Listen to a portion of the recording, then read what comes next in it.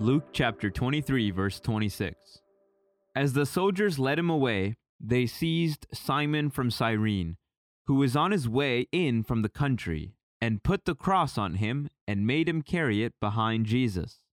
We begin with a well-known story of Simon of Cyrene. Perhaps we should get the particulars out of the way first. Where was Cyrene? Well, it seems that it was in northern Africa, what we would now call eastern Libya. Herodotus tells us that it was established by Greek settlers in about 630 BC, but by the 1st century there were about 100,000 Jews settled there. We don't know why Simon was chosen and why Jesus was not made to carry his own cross. Every criminal who goes to execution must carry his own cross on his back. Perhaps Jesus was so weakened at this point that he could no longer carry his cross with enough efficiency for the Romans.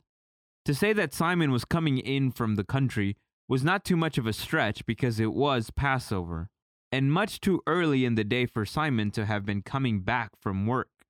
He had probably spent the night on the Mount of Olives, like many who were visiting the city for Passover festivities.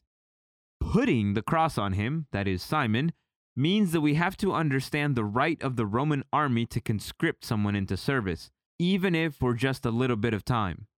You might remember Matthew chapter 5 verse 41 where it says, "And if anyone forces you to go 1 mile." It was common for a Roman soldier to ask the populace to help them in a certain task, to carry their pack, to get them water, and it was best if you did what they asked. Occupying armies often made use of the populace to do work they would rather not do. They gave Simon the obligation to carry the cross, probably the crossbeam, or patibulum.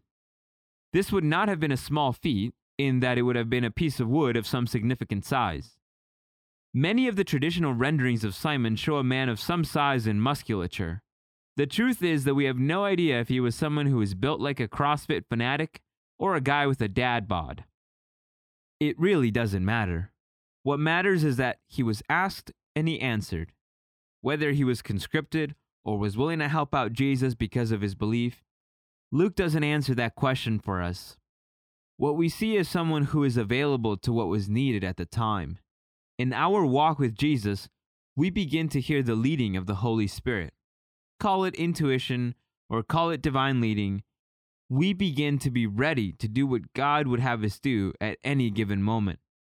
That is the call for today. Be available for what is needed of you. Have you ever been called upon to help someone out at the last minute? Did you answer the call? How do you think you would feel about being conscripted into service by an invading force? Would that make you want to help or be hesitant?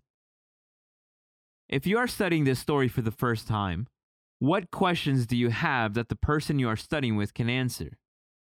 We suggest that you read the story that led us to this moment, starting from the beginning of Luke chapter 23.